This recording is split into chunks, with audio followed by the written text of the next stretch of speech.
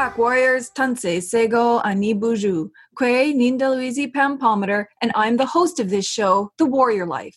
This podcast is a show about living the warrior life, a lifestyle that focuses on decolonizing our minds, bodies, and spirits, while at the same time revitalizing our cultures, traditions, practices, laws, and governing structures.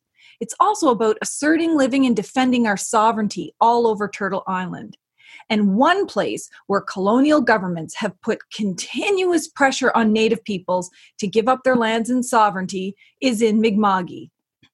If we look back at some of the flashpoints in recent history, you see federal and provincial governments and enforcement agencies of all kinds consistently trying to dispossess Mi'kmaq peoples of our rights. Think about the violent SQ raids in Listugush in 1981, trying to stop Mi'kmaq people from managing their own fishery. They were back in Listugush in 1998 when Mi'kmaq peoples were trying to defend our right to manage and benefit from timber on our own lands. Then in Esconobidage in 1999 onwards, non-native fishermen were engaged in prolonged acts of violence against Mi'kmaq peoples, while DFO, the Department of Fisheries and Oceans, and the RCMP, the Royal Canadian Mounted Police, watched. And eventually, both DFO and the RCMP engaged in violent arrests of our people as well. In 2013, that was the year that hundreds of RCMP officers stormed Mi'kma'ki to arrest our people at Elsipogtog, who were peacefully occupying our lands to protect it from hydrofracking. In 2016, again, grassroots Mi'kmaq people from Sipekne'katik, led by Cheryl Maloney, took actions to stop Alton Gas from poisoning the rivers. And now, 2020, 21 years after the Marshall decision, confirming our treaty rights to hunt, fish, and gather for trade, earn a livelihood, you have still ongoing violent interactions by non-native fishermen, while DFO and the RCMP stand by and watch. The situation got so bad, the Nova Scotia Mi'kmaq chiefs had to declare a state of emergency. Here to talk with us about what's been happening on the ground and his own personal experiences is Brandon Maloney. Brandon has a great deal of experience and insight as he comes from a long line of Mi'kmaq leaders and activists, and he's also worked in fisheries. Welcome to the show, Brandon. Hi, thank you. Well, thank you for taking the time to share your experience and all of your knowledge with our listeners, because they stay tuned here to get important information that you might not have time to hear in the media. So perhaps we can start out by you introducing yourself, where you're from, and your background and that kind of thing. Well, my name's Brandon Maloney. I'm 34 years old, and I'm from Sipekne'katik First Nation. I grew up in here. Been a warrior since pretty much as long as I could walk, and been a fisherman since I was 13 years old. Fisherman and a warrior. Growing up as a fisherman and a warrior, I've seen a lot. I come from a long line of activists, and my grandfather was the late Chief Reg Maloney, who fought for our rights for many years, and my mother, Cheryl Maloney, who also followed in his footsteps to fight for our rights. So it's kind of passed down in my family, pretty much hereditary. But I started out as a fisherman when I was 13 years old, and I worked my way up to a captain's, and I worked my way into the director of fisheries position for the band. So I feel that I seen a kind of the grassroots type of approach with it. I've been there. I seen the struggles. So as I got older and in a director position, I learned to help use those experiences to help really suit us and move us forward in our rights. I'm also married for 10 years with two beautiful children that are 7 and 10. Aw, well, I don't think there's any Mi'kmaq person or anyone who doesn't know of your grandfather. He was just such a strong leader, and so many people looked up to him, and he mentored so many people. And of course, your mother, I know your mother very well. I mean, she will single-handedly go out and start a protest if that's what's required to defend our rights. So, I mean, your whole family, your whole community really has that warrior spirit but out of love and peace and protection for your people. And I love how you've come right from being a fisherman as a child and a warrior, and from all of the, hereditary activism and leadership, working your way up to a captain and then to be the director of fisheries. I mean, you literally have seen it from all sides, both in your youth, in your adulthood, in a actual fishing capacity, in a policy capacity, a governance capacity. And I think, that's important information, that an important insight that people can benefit from. Now, one of the things I've noticed about your First Nation is that it's always stood out on its own when it's had to. Your grandfather and other leaders at Sipekne'katik have always stood up for what they believe in, even if it meant that they were the only First Nation doing so. And I'm wondering if you can talk a little bit about the history of your First Nation and how strong it is. Yeah, I find now it's been going on for so long, like just decades and generations, that it's something that we grew up with here. So like, I'm only 34 years old, but when I work with a lot of youth and they're, 20, 30, younger, I find that it's a part of life out here. Like I did an interview not too long ago, and I said, there's not a big difference between a fisherman and a warrior here. They kind of go hand in hand. So you grow up with that and that pride. It's really just pride is what it is. And the people here, they grow up with it. The kids, they see it their whole lives. It's been here so long. Like I couldn't remember a time when it wasn't. My grandfather's been passed for about 7-8 years, but he was also chief for close to 25 years. And it wasn't just him. It's a whole community thing here. And it's bred into the children, I find now, that we're proud and we always stick up for our rights. It's just a way of life out here. I know it's a little different from some other communities in the region, but we wear that with pride, and it's embedded in the culture here. Well, and that's the kind of thing you don't learn in books, you don't learn in school. That's like a lived traditional kind of education, and all of the values built in about sticking up for your people and your rights.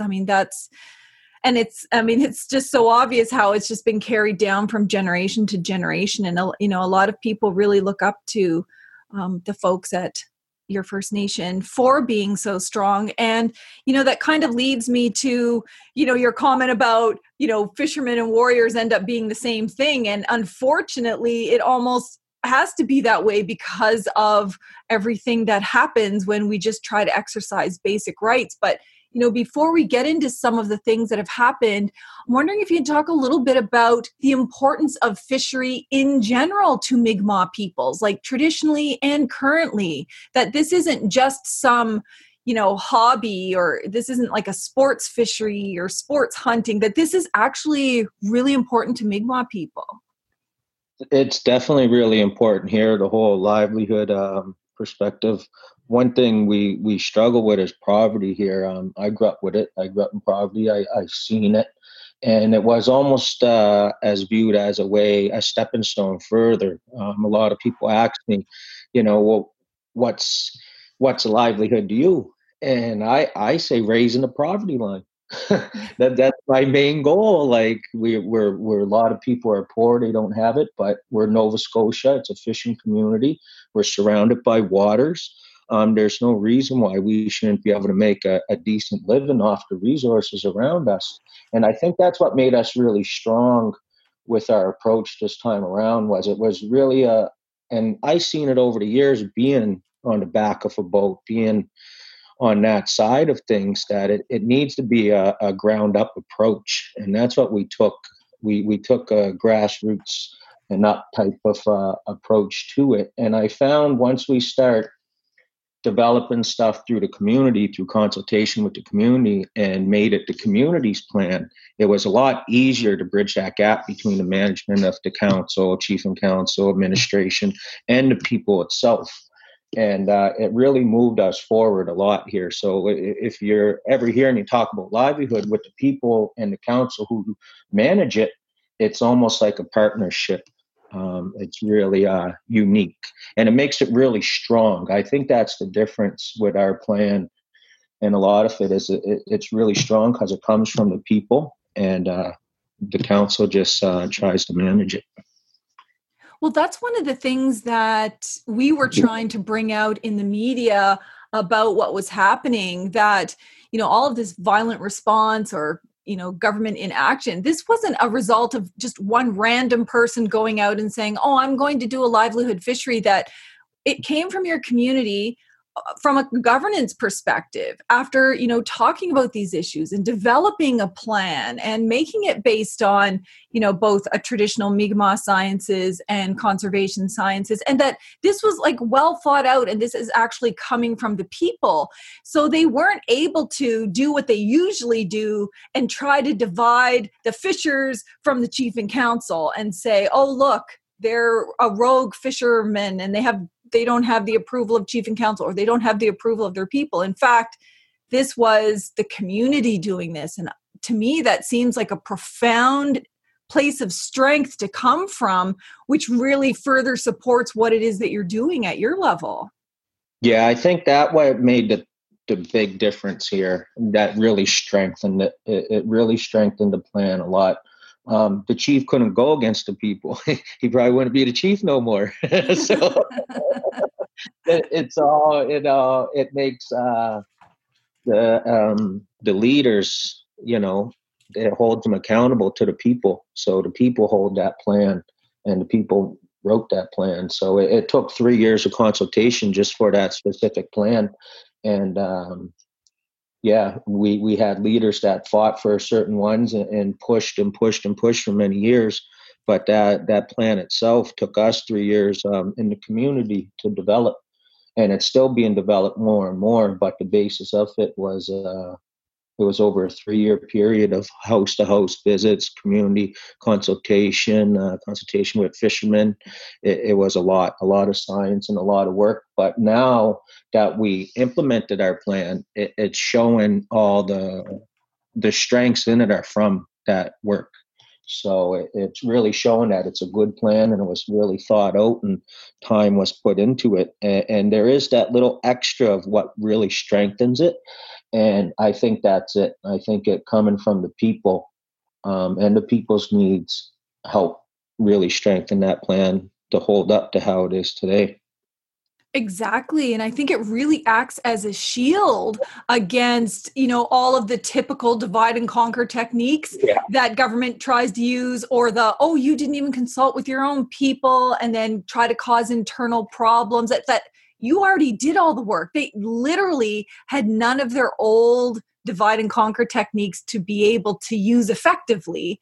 And one of the things I thought, is the way that you went about it, and making sure that this comes from the people. Not only is that traditionally how we were as part of our Mi'kmaq nation within our different districts, but it also seems to me that this would be a good example of how to assert and defend our rights in other First Nations across the country, so that you do have this really strong shield of the people before government gets to go in and divide and conquer. Yeah, I think it's already shown within Nova Scotia and Atlantic provinces. I worked with a lot of other communities when they were just trying to really figure out what livelihood might look like, and we shared a lot of information. And I hope that it sticks and people take them methods and continue to use them, and it just spreads. We've been seeing it here on the strength of our plan, and it's recognized by other bands. And you're right, that whole divide and conquer technique and all the other techniques that the government used to shut us down in the past, we brainstormed days on end with meetings about how to make this different, how to make this work, make a difference this time. And it fell into place well. So. Exactly. I mean, it's so powerful because, you've got two aspects here: how government wasn't able to divide and conquer. You're coming from a place of strength. But let's talk about some of the concerns, because despite the fact that, you were acting on Mi'kmaq rights, despite the fact that it was a plan, despite the fact that, this was coming from the people, you still had to face like incredible acts of violence and intimidation by non-native fishermen, not just a day or two of protests, but really extended violence and intimidation over months. I mean, for those people who haven't been following that or might be listening from other countries, can you just share some of what was going on by those non-native fishermen? Yeah, it could be a while. No, that's okay. It has been. We're almost under 3 months here of the abuse, but we didn't expect. We expect a little resistance from the commercial industry, but we didn't expect them to go to this lengths for it and to snowball and to have really the DFO completely disappear and not really uphold any law in the water, and to have RCMP stand by and observe it was heart-wrenching. I think the RCMP made a lot of people feel helpless in the situation. But some of the violence that came towards our people was just unimaginable. We had people barricaded in pounds with angry mobs outside trying to burn the place down with the minute. Had to get RCMP to go escort them out so the people could burn the place down the next day. It's very, we had, I seen people knock smudge bowls out of elders' hands. There's been a lot, people right in our faces, and just the violence was unreal. I didn't expect them to go to them extents to try to stop us from fishing, but it really showed. And thank God for social media to get those views out, because they wouldn't have made it out without that.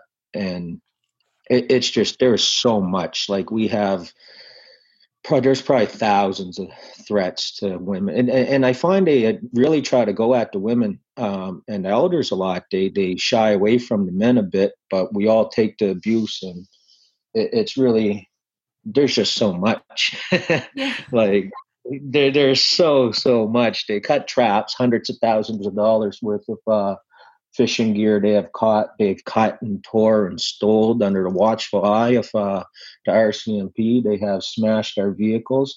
I had a bunch of them unscrew half of my truck. So my truck, my sway bar links, my control arms, all my lug nuts. Oh my God. Yeah. And it's a 3-hour drive home from where we're fishing. So That's life and death stuff. That's not just name calling. That's a risk to your life. Yeah, and that's the difference that we seen here. There was a small group, I don't know if it's even small group, but there was a group that really took it to the extent they know that we're really capable men. We're usually very aggressive, but they really tried to agonize us to react, to get that in the media. And at the beginning, we took the approach that we are not going to react. And for us, and our warriors here and our fishermen, it was the hardest thing for them. They could go fight. They go fight and go home, after pack it in, and that's it. Everyone's fine. But to sit there and take the disrespect and the threats and to watch, and I think that's why a lot more women were involved, is the guys held their composure and the women always went to the front lines. And a lot of them even shared that we're in front of our men to protect you guys. Yeah. It's not, we're fearless, don't get me wrong, but it brought out all the different warriors, young and old, male and female. But the type of stuff that we went through is just unbearable. We'll see a lot of the aftermaths of it for a long time in our community, because a lot of it wasn't just fishermen. There was families down there supporting fishermen. It's a family thing. Their families would move down for 2-3 months and fish with their fathers or their mothers, and it was a really big community involvement in it. So when the protest and the standoffs and all the racist stuff come in, there's potentially children and other people there. So we see the effects. We're going to see the effects for a long time, but we held strong with our approach, and I'm pleased with it in the end. Oh my goodness.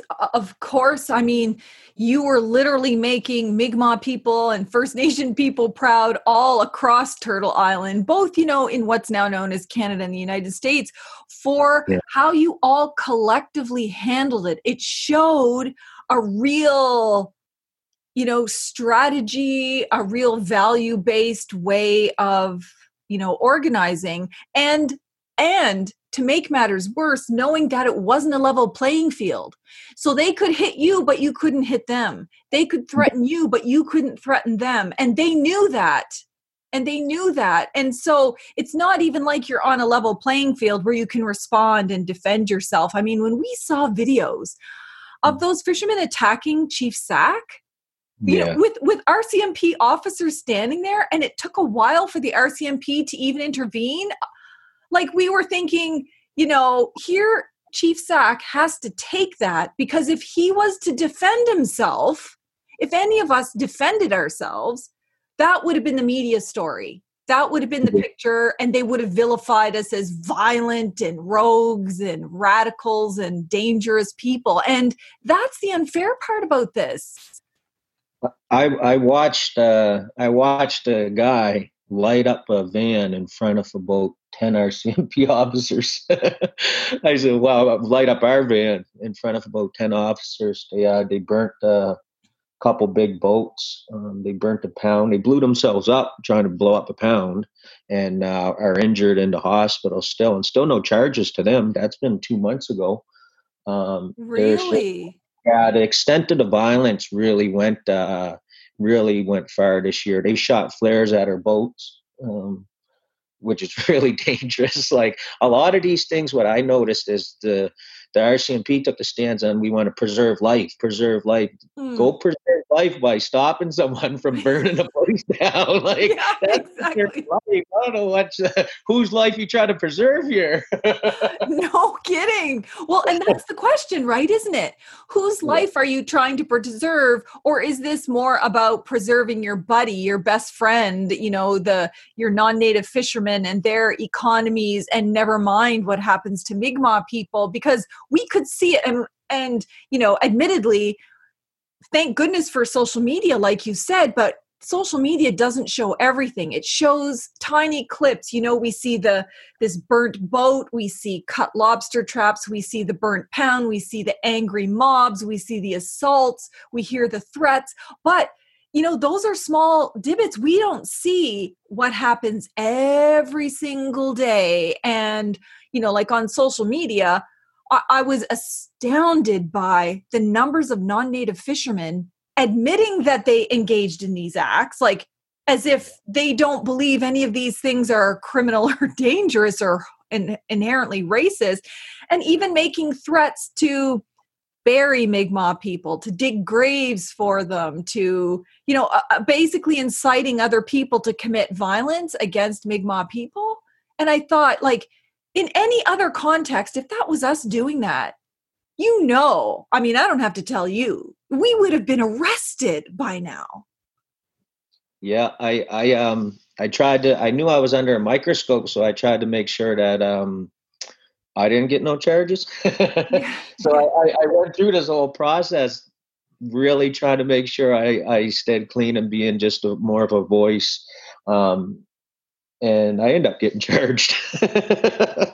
Well, So that's incredible. And it makes me wonder if, in fact, what they're doing is they're going to try to look for Mi'kmaq people to just randomly charge, to make it look like to these racist, terrorist, non-native fishermen, like it's two sides of a problem, that there was problems on both sides. So we'll charge some over here and we'll charge some over here and make it look like this was just a dispute versus one-sided violence. And that's exactly what they're doing, because I'm very observant of everything that comes out with them, and they are literally going charge for charge. So one guy was charged with assaulting a woman, older fella. The next day they charged a young woman for assaulting him.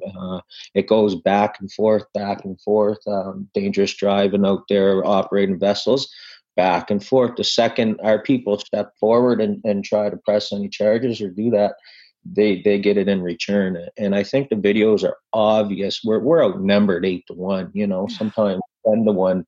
And we really took the stance as not engaging. Like I said from the beginning, we took a total different approach this time around.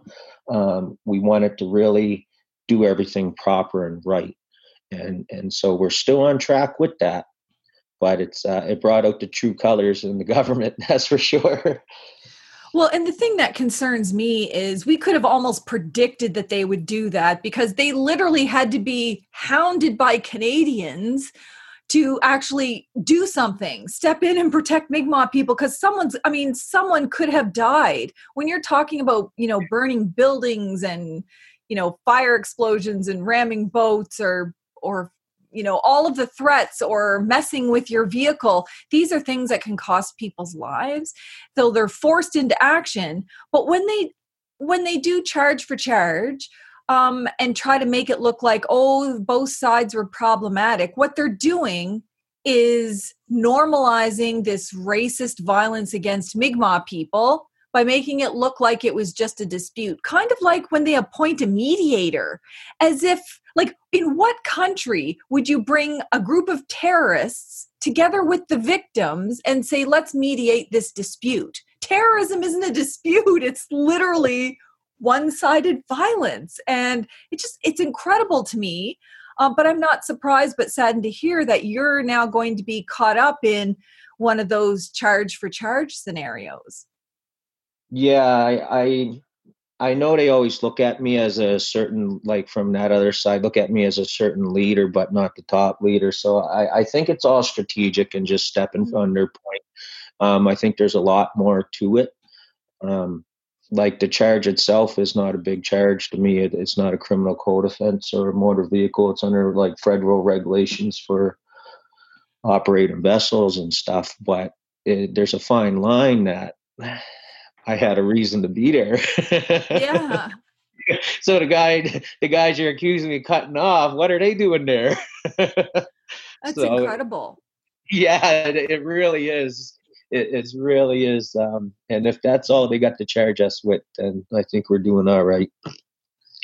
Well, I hope that you have support, because I know all across the country, you had countless First Nation organizations, scientists, biologists, us, we have the Eastern Door Mi'kmaq lawyers. We all wrote letters in support, human rights organizations, politicians, you name it. People were saying, stop this one-sided violence, protect Mi'kmaq people, protect their rights. And nobody was giving the government a free ride in terms of buying this idea that, it's a two-sided dispute. And given that, this incredible pressure by other people for the government to act really forced them into a situation they weren't prepared for. The Minister of Fisheries and Oceans actually admitted she had not read the Marshall case. How can you be the Minister of Fisheries and Oceans and say, I really haven't gotten to that case yet? It's the most fundamental case in all of the Maritimes. Yeah. I do believe it's only 10 pages too. Yeah. I know. Oh my goodness. Maybe someone should have given her cheat notes or something. I seen that interview. I was shocked. I really was. Well, and it just goes to show they never had any intention of recognizing our rights, and that the only way to enjoy our rights is to actually do what you and your community have done. Talk to the people, make a solid plan, and go out and assert your rights with or without government permission. Yeah, I think we really took the approach a while ago of we stopped asking the government for permission for anything. Now we just kind of put them on notice. Here's your note, what we're doing next. So one of the things I wanted to ask you about, because this is the stuff that you don't really see so much in social media, but my concern over the long-lasting impacts after all of this is said and done, because we know in Elsipogtog, Escanobridge, and all of those places, the issue didn't just stop there. There was many, many years of negative reactions from all levels of government, negative reactions from neighbors, local businesses. And so I'm just wondering if you can talk to us about, any concerns you might have about how this might impact Mi'kmaq people just on a lasting basis. Like, we heard that some businesses were not even selling fishing gear to Mi'kmaq people anymore because they were being intimidated by these very scary non-native fishermen. Yeah, with that type of situations, it goes back to our history. On a positive note, and it's not really positive, but we're used to it. It's been going on for as long as we can remember, long as I can remember anyways. And it just flared up a little bit this last event, but it was happening even before we dropped our gear on the 17th. We have people FSC fishing it, and they were getting cut off of fuel. The fuel companies were saying, no, we can't give them to you no more. So we started addressing those with lawyers now instead of letters from the band or whatever else, and stating certain things like you can't do that. So we were always battling that situation down there. And then when it flared up this last time, it was just unbelievable, the amount of businesses that closed their doors to our band members. And I said it put us back 10 years. We worked on them relationships with the non-native fishermen and businesses for a long time. Like, I always, as a commercial fisherman and as the director of fisheries, I always really tried to work with everyone and have an open mind. So I really bridged a lot of them gaps and rebuilded a lot of them relations in my time in office. I was director of fisheries for 6 years. So I felt that I was bringing us really back really well. And all the work I'd done was just swooped right out the window. And we were back into the 90s type of thing and the way we were being treated. But the sad reality is we're used to it. That's just a real sad reality. There's certain places we don't stop for gas. We'll make it to the next town. And it's been embedded in our people forever. So we fish, our fishing grounds are 3 hours away. So some people live down there. They got trailers, they got different houses and stuff like that. And it's just known certain places we're not welcome. And I found this whole last bit of ruckusness really put us back past a time that I don't even remember. So would be back probably when the Marshall decision first came out, it was like this, and then it slowly started to go away and we created them relationships. But I seen relationships with people that we worked with for the last 10 years just get up and leave and not talk to us no more and get put in that position and take that side against us. It was really sad. We lost more friends than anything, but it just shows their true colors, really. And it is sad because in this situation, you did everything right. You made a plan. It came from the people. It's based on law. It's based on Mi'kmaq law. It's based on, Mi'kmaq science and conservation science and you made an announcement. It wasn't like a secret. You did everything right. You didn't respond to the violence. You didn't respond to the racism. Yet here we are where, on social media, see families not even being served at a restaurant. And that's pure racism. There's no other explanation for that because you didn't do anything that would merit that kind of response. And one of the things that really concerned me about the long-lasting impacts was when we saw all of the videos and the photos of, hundreds of these violent non-native Mi'kmaq fishers, going to fish buyers' houses. So not even Mi'kmaq people's houses, but non-native people's houses who are fish buyers or sellers to try and intimidate them to never work with Mi'kmaq people. I mean, how frightening to know that you could literally be accosted and intimidated by all of these violent people. and you can't even do business with Mi'kmaq people without fear of some kind of violent reaction. I mean, on social media, they are even threatening to burn down their businesses. Yeah, and it's a really scary reality down there for anyone. I seen them turn on a lot of people, and it's just it's a sad reality. And the extent that mob, I call them a mob, will go to is just unreal. If they get zeroed in on you or your home, that's a scary thing. Like, I couldn't imagine having 100, 200 people outside my driveway. I wouldn't know how to react. But they do it, and they've done it to their own people. That you're right. That's how far the hate goes into it, and that's how. And they're very powerful too. They have a lot of money. They have a lot of money and a lot of resources. So it's a scary thing for a lot of people, and it's just a sad reality of it. Well, and that's the stuff that I think Canadians don't really understand. They don't understand that this isn't a one-time event or a lack of education, that fishermen just don't know that Mi'kmaq people have treaty rights. I mean, they've known that for a long time. This has been going on for decades and decades and decades and decades. All of these problems with racism, violence, exclusion from all of these natural resource industries, this isn't new. And I guess one of the positives, because you've been really good at trying to point out positives here, is how everyone at your First Nation acted, how everybody was supporting one another, how everybody was trying to help educate the public, how everybody was not reacting to the taunts, not falling for the agitation, and just keeping the bigger picture in mind. And like, wow, that just made me so proud to be a Mi'kmaq person.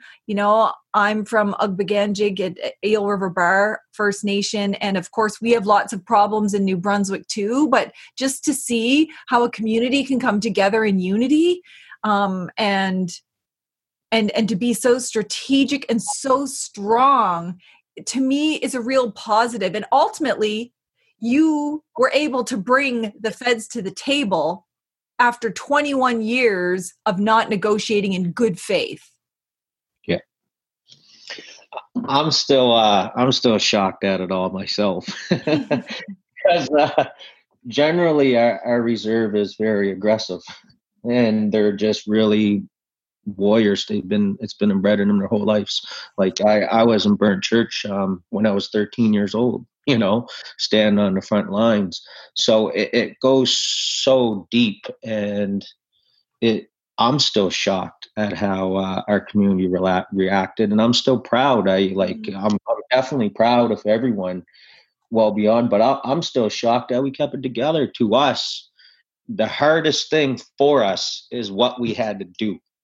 So the hardest thing for us was to stand there and watch them disrespect our women, our elders, ourselves with any means necessary. Like, it was on. They were banging on gas drums, pretending to sing when our people would say a prayer. There was a line, and the cops between the line, and our elders and our people would sing it, and they would do songs for strength and other stuff. And these guys would mock us on the other side, banging on gas drums and telling us, casting spells, and a lot of them, their ages range. So I seen a big young generation that just learned it from their families, and it's like, wow, like, you guys don't even know what you're here for. Let me ask you, why you're even here, but you don't know why you're here, but you're here just to hate us. There was nothing else to put that pressure and try to destroy everything that we were trying to do. So it was remarkable for our band and our people to keep that strength together. I'm still trying to deal with it myself, to see, I take time, and I take a lot of time to think about a lot of things. But definitely every time I get thinking about that, it just blows me away with the strength of our people with that stance we took. Just because we're so not used to that stance. It's very hard for our people. We really like to stand up proud. Very, very proud, Ilnus here. So to see them stand by. And that's how I explained it. Was the hardest thing for us to do that we done. And it paid off. We got the attention. We got the attention of the world. We got the attention of the government. We have them sitting down now trying to figure out certain things. And definitely still very proud of our people and how we handled everything. And all of it is unfair. You should have been able to defend yourself. You should have been able to, protect each other. And that just goes to show the nature of racism and hatred. It causes physical injuries, emotional injuries, spiritual injuries, that they would even attack your spirituality. Just goes to the root of the hate. And thank you for everything that you've done. Before we let you go, I'm wondering, is there anything that our listeners can do to help support you personally with regards to the charges being laid, or to help your community in any way? Is there something that we can do? The additional, just the educational support is what I tell people. If you could educate one of your friends or one of your associates on stuff that they don't know, then that's one extra person. You know what I mean? Education is really key. Besides that, we have it's almost like a GoFundMe page through the band, Sabag Negative Band. There's donation thing on our website that goes directly to the livelihood fishermen, and that's kind of our FundMe page for here, because what happened was we had all our gear stolen and ripped and cut in front of us by $1 million vessels 4 or 5 times over. So like a lot of it was, and it's really hard to tell the guys who go through everything, that go out there, they get their livelihood, they get their gear set, they put everything into it, and then it's ripped away in one day. And we'll come and we'll support them. We'll say, here, you can't stop fishing. I know you're frustrated. I know you're sad, but you got to keep fishing and you got to keep your head cool. So every time we give them the additional support, they really appreciated it. It was, and it made a difference. If without it, we wouldn't be able to keep pushing our men and our fishermen and supporting them to go out every day. And our fisherwomen, we don't just have men. We definitely have a lot of fisherwomen that run their own boats. They do a lot. Like, they're very strong women down here, that's for sure. And that's the best way to support us. At least it's organized by the band, and that goes out directly to the livelihood fishermen themselves. Personally, myself, with my charges, the band is 100% supporting me. I was the director of fisheries at the time, but since then I got elected to council, so I had to give up my fisheries job and move into a council position, but it was a long time planned. So. Oh, good. Okay. Well, that's what we wanted to hear, because we never know, with land defenders, water protectors, and, human rights defenders all across Turtle Island. Sometimes they have access to supports, organizations or their bands or whomever, and sometimes they don't. And we have to rally to make sure that they're supported. So we will share this message of education. Obviously, this podcast is going to be a huge education for people, and we'll share it widely. I'll post links to the band's donation page so that we can continue to support the livelihood fishermen, because that's something a lot of people don't realize, that the first thing they attack is your ability to earn a livelihood. So by destroying the traps, even if you've got another First Nation that ships in traps, then they cut them again, or they destroy them again, or they destroy your boats. And so, they've tried to really impact. And so I'll make sure to post that link and all the other links that there have been out there just for informational purposes. We'll share them. So thank you so much for taking all of this time to share your knowledge and insights with us. It's really important. It's key to education. And I know this can't be easy for you and your family and your community. No, but thank you for everything. We'll keep going as we're going. We're still, I find we're still on schedule and we're still fighting. So. Yep. That's the way of the Mi'kmaq people. And thank you to all the podcast listeners for tuning into the Warrior Life podcast. I hope you'll share, Brendan's words amongst your family, friends, communities, educational institutes, politicians, you name it. It's important now more than ever that we continue to support and rally behind Mi'kmaq people. So after listening to this episode, listen to it again, share it, and find a way to put these teachings into action. Until next time, keep living a warrior life. Walaaliag.